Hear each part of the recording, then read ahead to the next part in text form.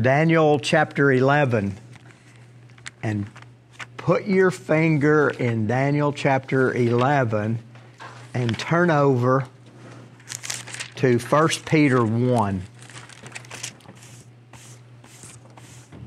That's going to be page 1136. What it's going to be for me? It's going to be much higher in yours because... 1 Peter what? 1 and verse 10. Chapter 1? Yeah, 1 Peter 1 and verse 10. Concerning this salvation, the prophets who prophesied about the grace that was to be yours searched and inquired carefully, inquiring what person or time the Spirit of Christ in them was indicating when he predicted the sufferings of Christ and the subsequent glories. It was revealed to them that they were not serving themselves but you in the things that have now been announced to you through those who preached the good news to you by the Holy Spirit sent from heaven, things into which angels long to look. Daniel's received a vision, an interpretation of visions from angels. Angels, it says, Peter says, long to look into that, long to understand. But he also is saying that the Old Testament prophets didn't always clearly understand the prophecies or when they would be realized, when they would come about. But they weren't serving themselves. They were serving those who came after them, such as Peter's first century recipients of that letter, but also 21st century saints who are now reading those Old Testament prophecies. Some are a near fulfillment and some are a far fulfillment. The ones that we are probably going to make it through tonight are going to be past for us. Remember, they're all future for Daniel, but they're going to be in the past for us. We'll get into the future section, but I don't think that's going to be tonight. So let's... It's going to be Easter. Thank you, Gene. Let's just go back and start reading in chapter 10, verse 20, and then we'll read through verse 4 and kind of see what he's beginning this vision with. Then he said, this is the angel speaking to Daniel. Then he said, do you know why I have come to you? But now I will return to fight against the prince of Persia. And when I go out, behold, the prince of Greece will come. But I will tell you what is inscribed in the book of truth. There is none who contends by my side against these, except Michael your prince. And as for me, in the first year of Darius the Mede, I stood up to confirm and strengthen him. And now I will show you the truth. Behold, 3 more kings shall arise in Persia, and a 4th shall be far richer than all of them. And when he had become strong through his riches, he shall stir up all against the kingdom of Greece. Then a mighty king shall arise, who shall rule with great dominion and do as he wills. And as soon as he has arisen, his kingdom shall be broken and divided toward the 4 winds of heaven, but not to his posterity, nor according to the authority with which he ruled. For his kingdom shall be plucked up and go to others beside these. So Daniel had been mourning those 3 weeks there in Babylon, and fasting and praying. And God heard his prayer immediately and sent an angel to give him insight, understanding, to strengthen him. Daniel, I think, was probably a little bit on the downside of okay, God has said he's going to send Israel back to Jerusalem. And when they had gotten there, they had faced opposition in rebuilding the temple. The people might not have even had the desire to fight this opposition or stand up to this opposition. And he was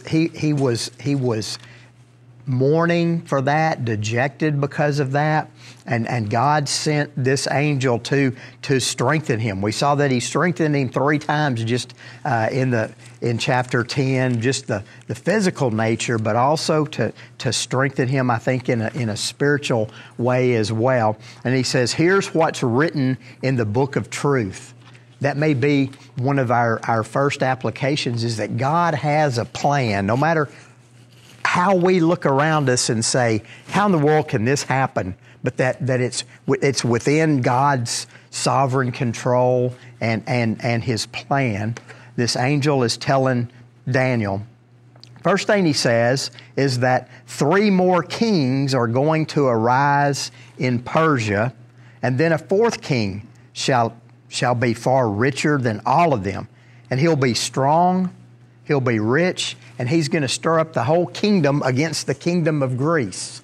Now you have maps in your Bible and on your phone, but if you picture that Mediterranean Sea with Israel being on the right, and then stretching across to the east, you have, to the north and east, you have Syria, and then Babylon, and then Persia, and it goes, on to India and beyond.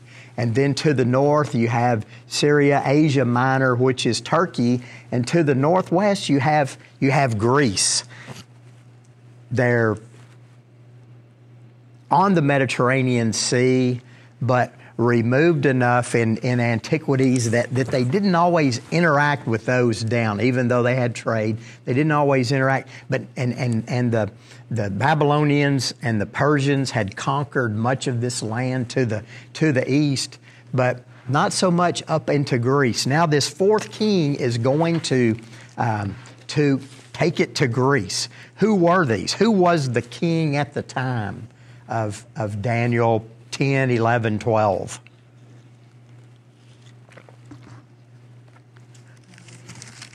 Remember back in chapter 10, verse 1, the 3rd year of Cyrus the Great, the first great king of Persia who conquered Babylon, was king. This is the 3rd year. It's around 536 BC. After he dies, there's going to be more than 3 kings, more than 4 kings, but the angel is telling Daniel mainly the 3 or the 4 dominant kings that come after Cyrus. The first one being Cambyses, and then Smerdis, and then Darius I, not to be confused with Darius the Mede there in verse 11, or back in chapter 5, Darius the Mede.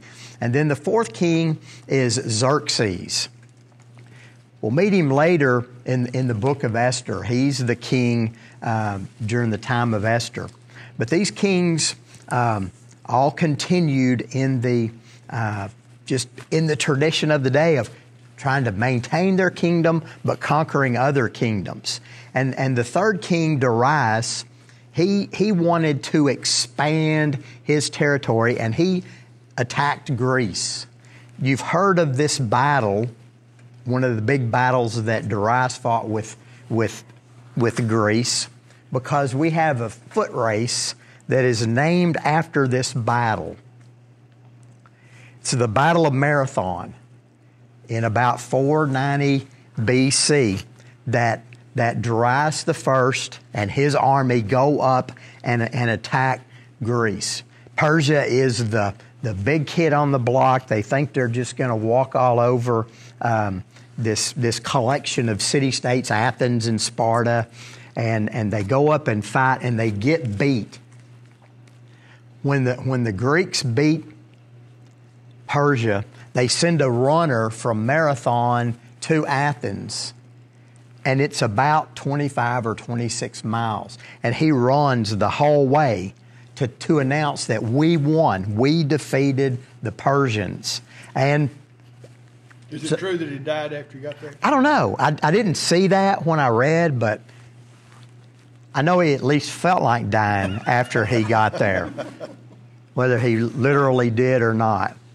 So Darius goes back to Persia, kind of with his tail tucked between his legs. But Herodotus, a Greek historian, records that Darius remembered the Athenians, the Greeks, and he had one of his servants whisper in his ear. Said 3 times every day, at least 3 times every day, this servant was to whisper in his ear before supper time, remember the Athenians, remember the Athenians, remember the Athenians. So not that he was going to forget, because he had been humiliated in this defeat. And so Darius prepared to go back and try it again. I'm going to go fight them again. In about 486 BC, a revolt happened in Egypt, that part of the Persian Empire extended into Egypt.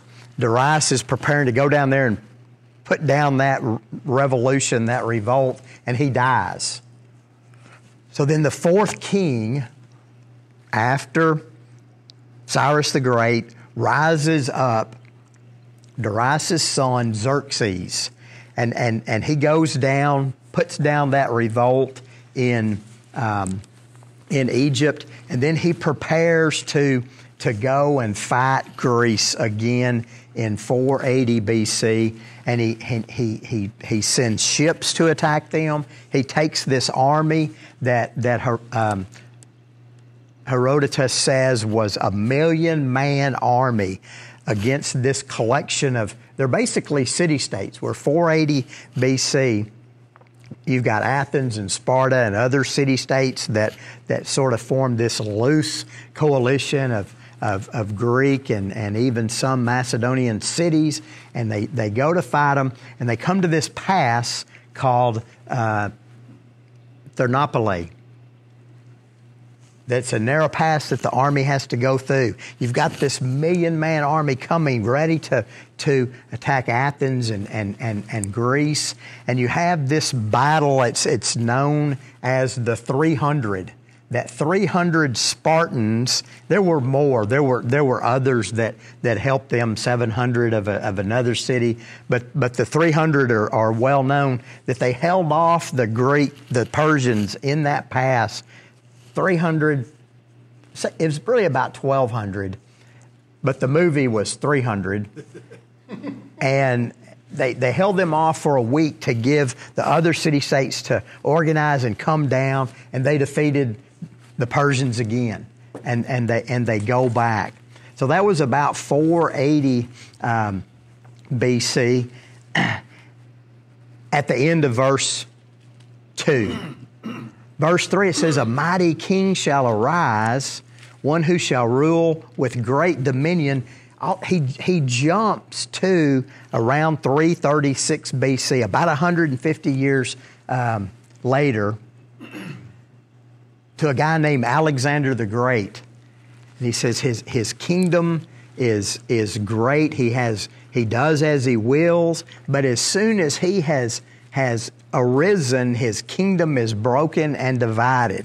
That Alexander the Great began his conquest of the world in around 336 BC, and they say that he conquered the world in 5 years, that he made it all the way to the Indus River.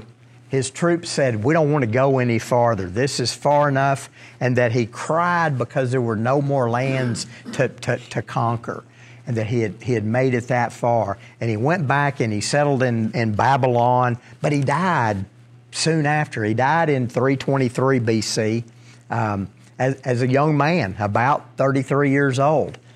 Verse 4 says, his kingdom was going to be divided, but not to his posterity, not according to the authority with which he ruled. so that it wasn't given, his kingdom wasn't given to one man, wasn't given to his two sons, Hercules or Alexander, but it's divided to the four winds. Four of Alexander's generals took over the kingdom, that it was divided up. You had Cassander, who controlled Macedonia and Greece. Lysimachus, who ruled Thrace and Asia Minor. Thrace being the far western, southwestern part of Europe. It would be Bulgaria today, and then Turkey. And then you have the two primary kings or characters for the next 15 verses, the Seleucids, Seleucus, who controls the rest of Asia Minor, Syria, Babylon, and Persia, and then the Ptolemies, who control Egypt, the lower part of Syria, and Israel. Those are the four kings that rule in place of Alexander the Great. So we've jumped from 536 BC with King Cyrus being the king in Persia. The angel told Daniel, here's what's going to happen. There's going to be three more kings and then a fourth one, and then this mighty king in Greece is going to arise. As soon as he has, his kingdom's going to be broken and divided. So we go in 4 verses, we go from 536 BC to 323 BC. That the angel is telling Daniel all of this. Why? Why would that be important for Daniel to know?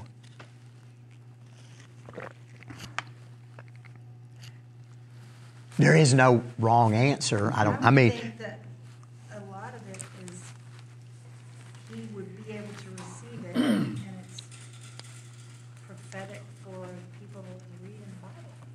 So that the people in that time, Daniel's not going to be there probably when Darius becomes king. He's certainly not going to be there 200 years later when Alexander the Great is king. But God's people are still going to be on the earth. They're going to be in Israel, and they're going to be facing these obstacles, these tribulations. When they left Egypt and went into the promised land, God said, if you obey me and you do what you will, I will go before you, and I will run out the enemy.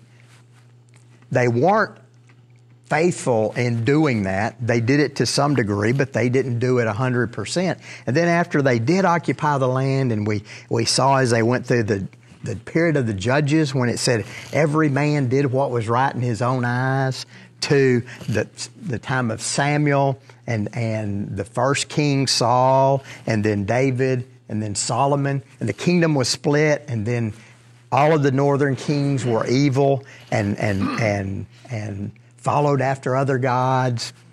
You know, the ratio in the south was better, but it was still not even half, that there were good kings in Judah, the south, and that God did what he told Israel, that he punished them and took them into Israel, into exile. So now when they go back, were they expecting a cakewalk?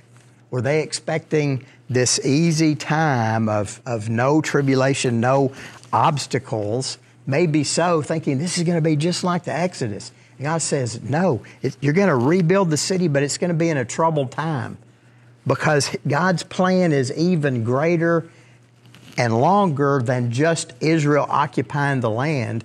That he tells them, the saints of the Most High, he told Daniel this in one of the previous visions, will inherit the kingdom. And it will be an everlasting kingdom, but it's not a kingdom there in Jerusalem. So the angel begins telling Daniel what is going to happen. Verse 5 through 20 it's 15 verses. I think I read there were something like 17 kings mentioned in that.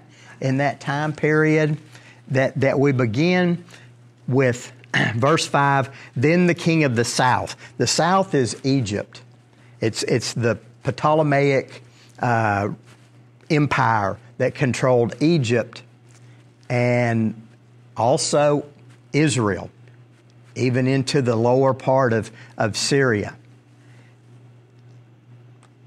Well, let's read some of it. Then the king of the south shall be strong, but one of his princes shall be stronger than he, and shall rule, and his kingdom shall be a great authority. After some years they shall make an alliance, and the daughter of the king of the south shall come to the king of the north to make an agreement, but she shall not retain the strength of her arm, and he in his arm shall not endure, but she shall be given up, and her attendants, he who fathered her, and he who supported her in those times. So you're introduced to the two kingdoms, the king of the south, the Ptolemies, and the king of the north, the Seleucid Empire. And that's who is going to be discussed, who the angel is going to tell Daniel about these next 15 verses, but then he's going to concentrate on one of the kings of the north for a little while after that. What is in between Syria that the Seleucids controlled and Egypt? It's Israel. That little narrow land bridge between Egypt and the Middle East, that Israel's right in the middle. You can just, it's not a hard guess. The king of the north, he wants to extend down here, extend his border as a buffer. The king of the south wants to do the same thing. And so Israel is caught right in the middle of this conflict between these two nations. Now, I'll read the verse 7 through 20. And we're not going to talk about each and every one of these kings because my brain cannot grasp all of them. But just listen to the things that are going on in a general sense and look for, just tell me what's happening. Verse 7, and from a branch from her roots, one shall arise in his place.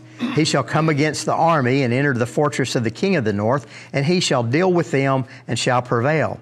He shall also carry off to Egypt their gods with their metal images and their precious vessels of silver and gold, and for years he shall refrain from attacking the king of the north. Then the latter shall come into the realm of the king of the south, but shall return to his own land. His son shall wage war and assemble a multitude of great forces, which shall keep coming and overflow and pass through, and again shall carry the war as far as his fortress. Then the king of the south, moved with rage, shall come out and fight against the king of the north, and he shall raise a great multitude, but it shall be given into his hand. And when the multitude is taken away, his heart shall be exalted, and he shall cast down tens of thousands, but he shall not prevail. For the king of the north shall again raise a multitude greater than the first. And after some years he shall come on with a great army and abundant supplies. In those days many shall rise against the king of the south, and the violent among your own people shall lift themselves up in order to fulfill the vision, but they shall fail. Then the king of the north shall come and throw up siege works and take a well-fortified city, and the forces of the south shall not stand, or even his best troops, for there shall be no strength to stand. But he who comes against him shall do as he wills, and none shall stand before him. He shall stand in the glorious land with destruction in his hand. He shall set his face to come with the strength of his whole kingdom, and he shall bring terms of an agreement and perform them. He shall give him the daughter of women to destroy the kingdom, but it shall not stand or be to his advantage. Afterward, he shall turn his face to the coastal lands and shall capture many of them, but a commander shall put an end to his insolence. Indeed, he shall turn his insolence back upon him. Then he shall turn his face back toward the fortress of his own land, but he shall stumble and fall, and shall not be found. Then shall arise in his place one who shall send an exactor of tribute for the glory of the kingdom. But within a few days he shall be broken, neither in anger nor in battle. In his place shall rise a contemptible person to whom royal majesty has not been given. He shall come in without warning and obtain the kingdom by flatteries.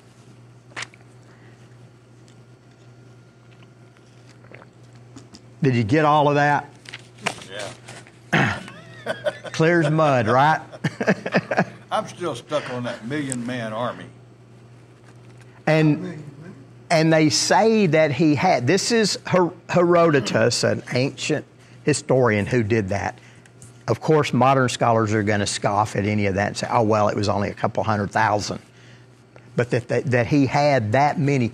He controlled this whole, bit of, from Babylon to Persia, going toward India, and subjected these people. And I don't think it would be hard to say he amassed that many and went. I can't even imagine the logistics of getting them there. Many? And that they had another, they said, one thing I read said that they had 2 million in all, 1 million support personnel, and then 1,000,000-man army, those who were fighting. So after Alexander the Great died, his kingdom is divided into 4 parts. You've got Cassandra in the north there at Greece, Lysimachus there kind of in the northeast. The 2 kings that are of most interest pertaining to, remember this is what the angel said was going to happen to Daniel's people. So the 2 kings that involve Israel are Seleucus, the Seleucid dynasty in the north, Syria, Babylon, even into Persia, and the Ptolemies down in Egypt. And he goes through, it's a bunch of kings. If you want to know their names, Jean has it in her ESV study Bible. And I told everybody in class this morning, if you're ever in a contest and they say, okay, who wants to name all of the kings of the south and who wants to name all of the kings of the north? Pick the south. Pick the south because they're all named Ptolemy. And it goes 1 through about 4. Well, it's going way beyond our time frame. We're looking at about Ptolemy 7. So it's like, okay, I can remember that. I may not can spell it, and I may not pronounce it the same way 2 times in a row, but the Ptolemies rule the south. In the north, you have the Seleucid dynasty, because the first king is Seleucus. But they don't name their kids the same name. Now, they only pick 2. They're not that creative. But Seleucus I, his son who took over was Antiochus I. And then Antiochus I, his son was Antiochus II. But Antiochus II said, well, I'm going to name my son after my granddaddy. And so he went to Seleucus II. And they just go through with Seleucus, Antiochus, Antiochus, then back to Seleucus. But what do you see happening in these verses? Maybe not saying, okay, this is Seleucus II who did this, but through these 15, 16 verses, you just see this constant conflict. That earlier Daniel's vision God had told him, your people are going to go back. The temple is going to be rebuilt. The city is going to be rebuilt. But it's going to be in a time of turmoil, a time of trouble.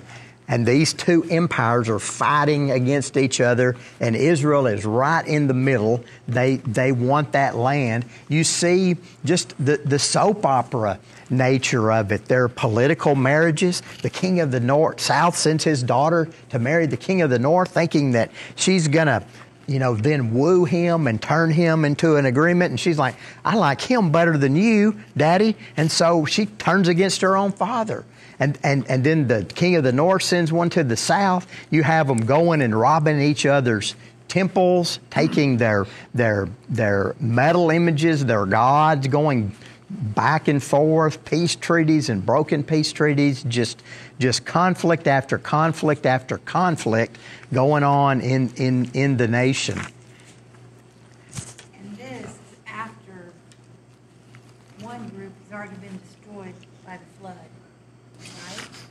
I mean, seriously, you can really see how this is how evil it was going on, but it's going to get a lot worse in our day, and it was a lot worse Before then. Destroyed it with the flood. So has it changed any since then? Get the newspaper, the internet, the whatever, and it's like we have just conflict after conflict after conflict going on. And it seems as if the people in charge want it that way. When you find out about them financing both sides, and it seems like you said, it hasn't changed. It's not like they had enough land. Let's make everybody prosperous. Let's have peace. They didn't want that. They wanted stuff that wasn't theirs. Where is the good news in that?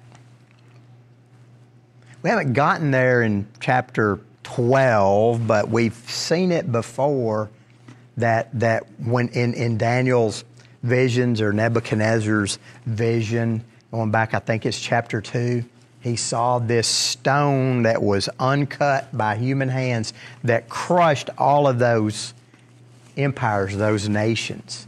And so the good news is that, we're living in this world of turmoil, but it's not forever and ever and ever. It might be past our lifetimes, but that ultimately God's kingdom will be established. It's almost a restoration of the kingdom that was in Eden that man blew, that man disobeyed and then was kicked out of that, and that eventually we'll have that kingdom. And he told Daniel, I have it in my notes, but I'm not looking at it, earlier, that the saints of the Most High shall inherit the kingdom.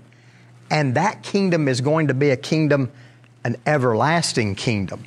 All of these are short. We go basically he's starting in 536 BC, and he goes through the 4 kings in Persia. That gets us to about 485, and then we jump to 336 BC to 323 BC. So we go from 323 BC at the beginning there of chapter 5, or verse 5, to about 165, 170 BC. So I should have picked easier numbers to do quick math, but about 160 years that over, these things keep happening, and the next little section is really only going to cover 4 or 5 years of this.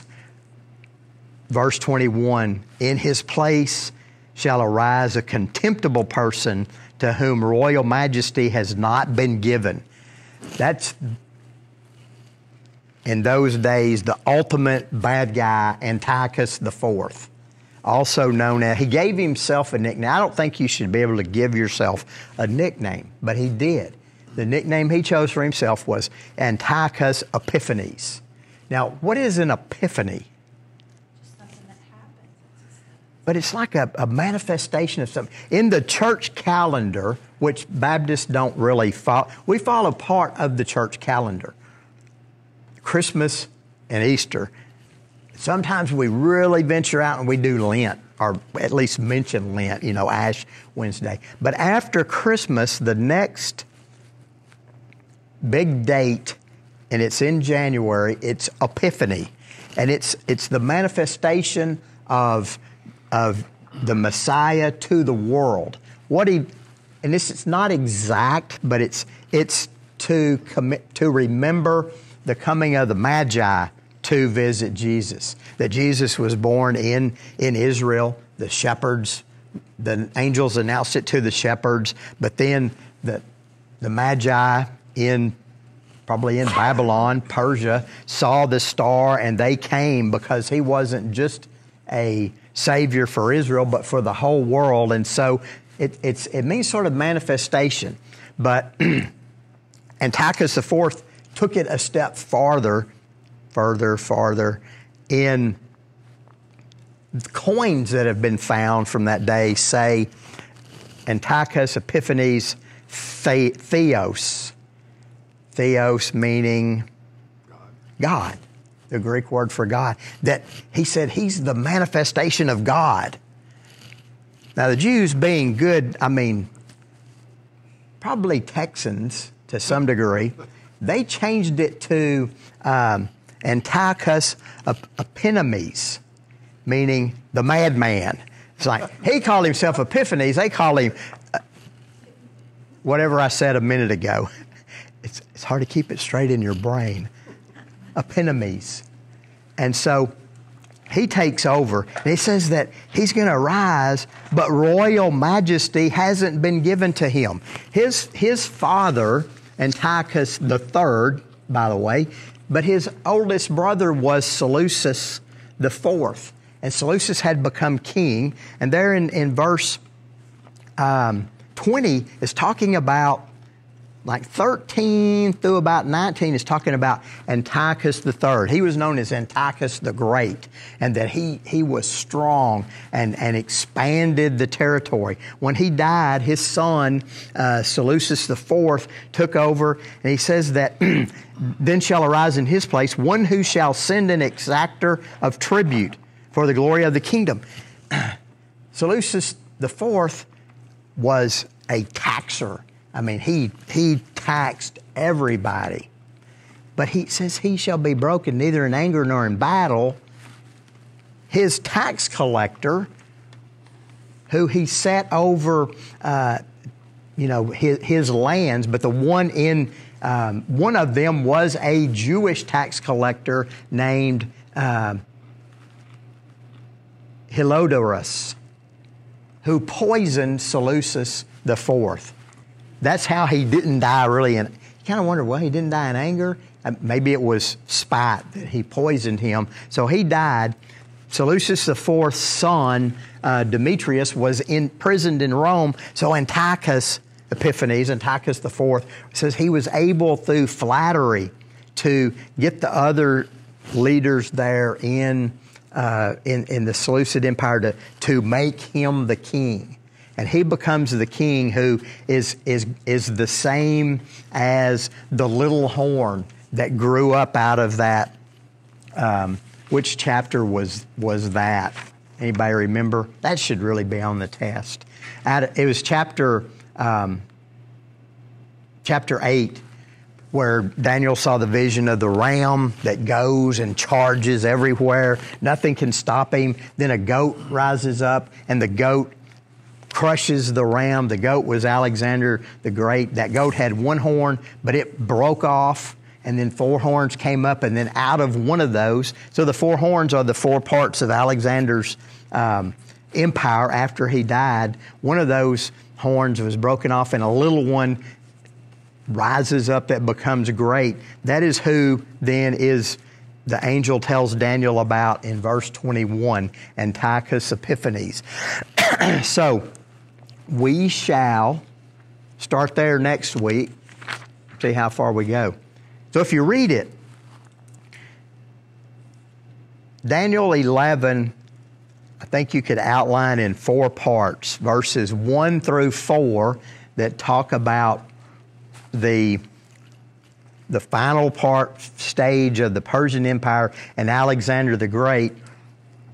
Then you have verse 5 through 20 that deal with the Seleucid Empire and the Ptolemaic Empire. And then verse 21 through 35 deal exclusively with Antiochus IV, Antiochus Epiphanes, and what he does. He's one of the, probably top 3 despots in the whole history of the world. I mean, the same, on the line of Pol Pot or Hitler or any of the terrible dictators. But then in verse 36, it seems to change again, where these things from 36 on, they sound a little bit like Antiochus IV, but not. There are some differences, and so it's like, is he talking about somebody else, a future ruler worse than Antiochus Epiphanes, maybe a future Antichrist? And then he gets into the final part of the vision there in chapter 12. So it sounds like it in 36, because it sounds like it's future, because of it says, and shall possess till the indignation be accomplished, the wrath. Mm-hmm. So if the wrath of God is going to be accomplished, well, that's after the rapture, I would assume. You think, is that what they're talking about? Think so? I think probably. You can find somebody that's this is all about Antiochus, but then others will say, well, verse 36 isn't Antiochus because there's a couple of things that are different. One meaning he shall pay no attention to the gods of his fathers. That Antiochus worshiped the gods of his fathers. So it's like, oh, he's talking about somebody else. Well, who is that?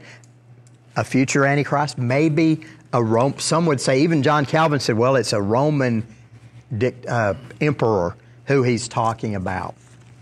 But then when he gets into chapter 2 and he says, or chapter 12, verse 2, many of those who sleep in the dust of the earth shall awake, some to everlasting life, some to shame and everlasting contempt. It's like, well, that really hasn't happened. So it's got to be future. Okay, other observations. I just think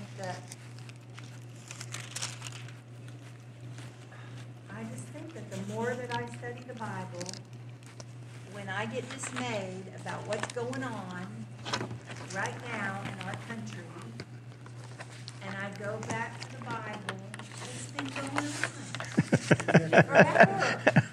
And then I'm reminded of when, in the New Testament when it says, in this world you will have trouble, and I've told you these things in advance. I think, well, he told you these things. I'm like, yeah, but I didn't understand it. It's like, well, not because it wasn't there, I mean, they married people because of the bloodline. What's still going on with royalty? And probably it's a similar bloodline if we were to know the truth. So it's just so beyond what we consider normal. And because why? We were raised to, it's not all about you. It's about how well you serve and what you're able to do for others. They weren't raised like that.